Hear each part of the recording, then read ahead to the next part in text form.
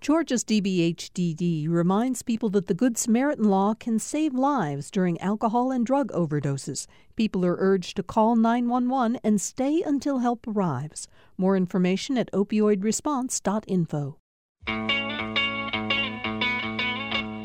From Georgia Public Broadcasting, this is On Second Thought. I'm Virginia Prescott. Got that will to learn. Gonna be a star one day. That is Lee Moses singing Got That Will. It's from his album Time and Place, released in 1971. You may not be familiar with his name, but maybe heard his music. He performed with the likes of James Brown, Jimi Hendrix, and Gladys Knight. Despite his will and his talent, Lee Moses' own career never really took off. His memory and the Atlanta soul scene where he was known has faded. A new documentary hopes to change that. Simon David is a Swiss-American filmmaker and the man behind the documentary in progress. It's also called Time and Place, and he's joining me now in the studio. Hello, welcome. Hi, thanks for having me. Well, thank you for being here. Also here is Doris Moses, looking really much better than anyone should at this hour in the morning. Thank you so much for being here. Thank you for having me. Well, thank you. Simon, I want to start with you on a little background on Lee. Sure. Raised in Atlanta, one of 8 siblings. He went to Booker T. Washington High and taught himself to play multiple instruments and to read music. Was the rest of his family musical? Yeah, actually, he came from a family of 8 siblings, and all of them kind of played music together and would go to church every Sunday and would sing the gospel. And Lee had a father named Doris Moses who used to be in the military and would play music over there. And that's what Donya Moses, Lee's sister, was telling me about, maybe where that came from. But the most important thing is the church background.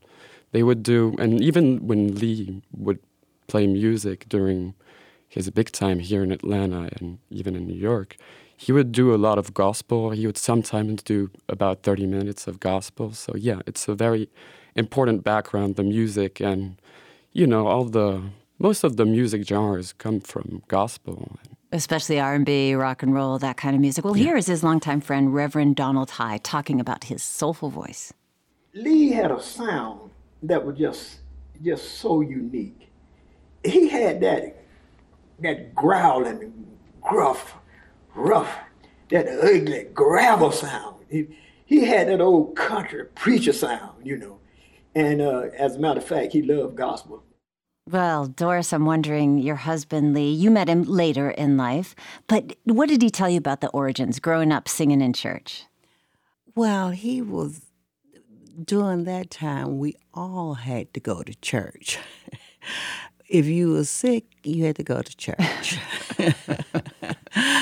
But his mother, Elise, all of them, I didn't know their father because when I met Lee, his father had passed. But they said they lived in church, so I didn't know that much about him. And all the time we were in school, I went to Archer, and he went to Booker T. Washington, yeah. So I didn't know him then. And I only met Lee, I can't remember the year that I met him in now. Been quite some time ago. Well, by that time, he had cut his teeth in the music clubs of Atlanta. Yes. He traveled between Atlanta and New York, recorded as a regular session musician with other Atlanta natives.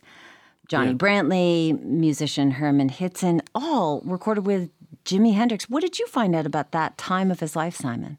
Well, to correct you, Johnny Brantley was his producer, actually. And so he spent a lot of time in New York, and that's where he did most of his recording. And yeah, so one of his most famous songs, Bad Girl. What I can say about Lee's music is that it's more than only soul. It's got this psychedelic and very rock and roll kind of feeling. And what I understood also doing this and making this documentary is that Lee's music is it's got this very rock and roll vibe, and he was maybe not on the right market, and that's why maybe he never made it out there. being on a soul scene wasn't necessarily the right place to be for him. He was one of the only black African musicians, with Jimi Hendrix, of course, to play such a psychedelic and rock and roll genre. Well, here's his sister from the documentary that you're working on. Donya is her name. She says Gladys Knight and the Pips wanted Lee to be their guitar player, turned him down. But here she is talking about the time he opened for James Brown. He took me with him when he played with James Brown. And I remember we were sitting at the table. James Brown told him, "That's the last time you ever coming out before me." He said, "Man, you killed it. You left me with having to pick up the pieces because you just killed it." Well, James Brown was not a man that took well to being in second place. Doris, how did Lee talk about this part of his life, playing with these unbelievable musicians? Oh, he used to talk about all of the... I cannot tell you half of the musicians that he used to tell me about because half of them I've forgotten their names. Mm. But I remember about Gladys Knight. I also remember about James Brown. And I want to think. I can't think of the other musicians. There was B.B. King also. He played with B.B. King? Yes, B.B. King. A huge show at the Royal Peacock. Mm-hmm. It was two massive guys on stage with lots of Papa also, who was another musician from that era. Well, yeah, and you're talking about an Atlanta that had this, deep soul music scene. There was a, whole Southern soul circuit, the sort of Bobby Boo Bland, Little Willie John, these great performers that were pretty much regional. Some of them did have national hits, and Lee was making records of his own and then put out that 1971 album, Time and Place. You said that he maybe was too psychedelic, he was too out there for that time. But let's just hear a little of some of his music. He did a number of covers in his career. Yeah. Day Tripper by the Beatles, Hey Joe, the Jimi Hendrix song, and the album also has a deeply just yearning version of California Dreaming. Let's hear just a little bit of that. All the leaves are brown, and the skies are gray. I went for a walk, yes I did, on a winter's day.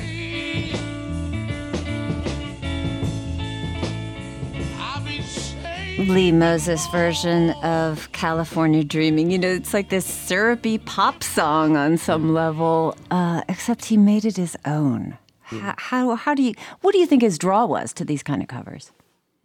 I think it's amazing how Lee, the songs he chose to make really reflect in some way the life he had. He made this, he covered this song by James Carr called The Dark End of the Street. That's a brilliant song. And he really reappropriated himself these songs, and when you hear The Dark End of the Street, it has nothing to do with the original one. And yeah, what fascinated me is also how visual these stories are, how, they tell his life and they're really visual. And a song got that will fascinated me because his will to be a star one day, I took it with me and wanted to make it come true, So how did you discover him? You're a Swiss man. Yeah. Did you grow up in Switzerland or here? Yeah, I grew up in Switzerland and spent a couple of years in Belgium. So the first thing is that Lee Moses is well more known in Europe than he is here. And I've gone through all Spotify, Apple Music, all the streaming statistics. And so what interested me is how this guy was really more famous abroad than in his hometown. And so I started interesting myself in the city of Atlanta and discovered how transforming it was and how even now you can see how fast it's transforming and with all the gentrification going on. And this is also what interested me, is to put Lee Moses in a context of the current time and just to show how all these music clubs he played are gone, like Mommy's Diner, American Legion, all these clubs were in Bankhead, and now Bankhead is like the center of transformation. So it really interested me to see how Lee Moses had a complex relationship to the city of Atlanta. That's Swiss-American filmmaker Simon David. He's making a documentary about Atlanta soul musician Lee Moses called Time and Place. Also joining me is Doris Moses. She's the widow of Lee Moses. Doris, do you remember the first time you heard his music? Yes. I didn't know him at the time. And some friends and we all went to this club. And I can't remember the name of the song that he was singing. But anyway, I told someone, I said, he sounds just like the guy that made this song, this record. They looked at me and said, he is. My mouth flew open. I said, oh, my God. I just couldn't imagine. And then the next time, excuse me, Donnie and I went to a club, and when I walked in, he was playing. He broke 3 strings off his guitar. That has to be a good sign. And he did not go back on stage that night. He had on white, and I had on white and yellow. And he talked to me the whole time. He wasn't even worried about the strings to go on his guitar. He wanted to talk to me. And for a year, I believe it was, before, we were just friends. We would go to the club and talk and stuff. But then I guess about 2 years later, he and I started dating. And it went from there.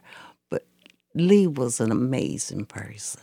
Yeah, he sounds like it, and what comes through his music is pretty amazing. Yes. But did he, you met him after the record came out and didn't do as well, or, wasn't really recognized in the way that he'd hoped. Was he hopeful that his career would still have a chance to pick up? Yeah. Yes, he was. He made one, I was telling Simon about it. I'm going to be a star one day. Mm-hmm. And really and truly, he is a star. But he should have been a star to where people knew him like, okay, Gladys Knight, she's a star. Right, I went to school with right. Gladys Knight. Mm-hmm. But she had hits, she had hit after hit. She was on television. Absolutely, absolutely. But this is also a time Lee did start getting into drugs, and including heroin, also a diabetic, so it hit his body even harder. Doris, what was it like for you to see this man so talented in the throes of addiction? It was very painful. It was hurting because it was not the man that I knew. It was, drugs, anything can take you from yourself. And he was no longer Lee. So it was painful to see him like that. And with him being sick, I believe drugs contributed to that.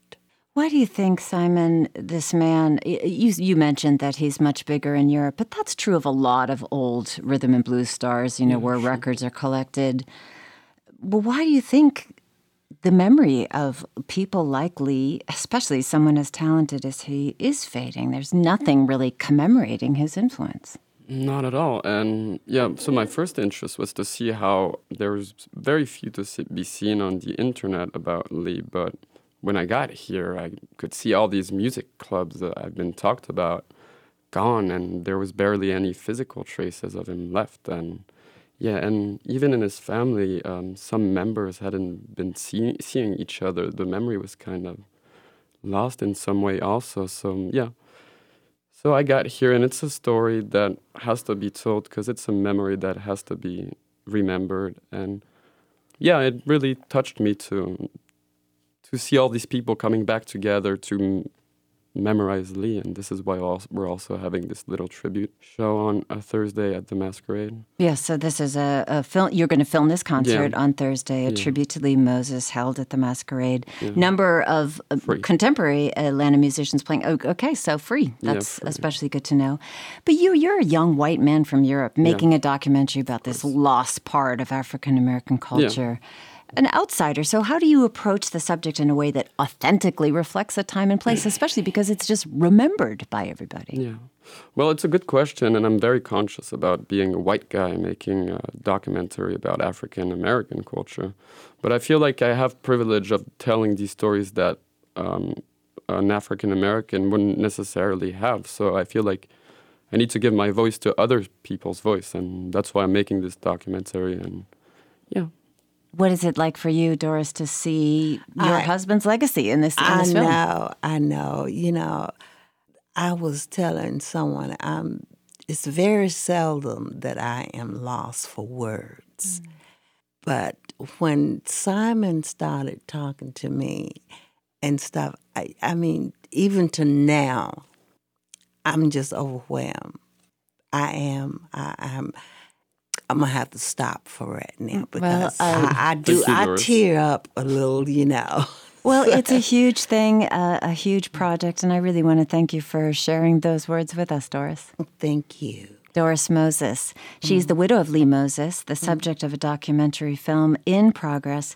Simon David, the filmmaker, is with us. Thank you very much for being with us. Thank you for having And we us. have some details on the show at the Masquerade on Thursday. And we're going to leave you with the title track from Moses' 1971 album and the namesake, the documentary about him, Time and Place. Yeah, thank you.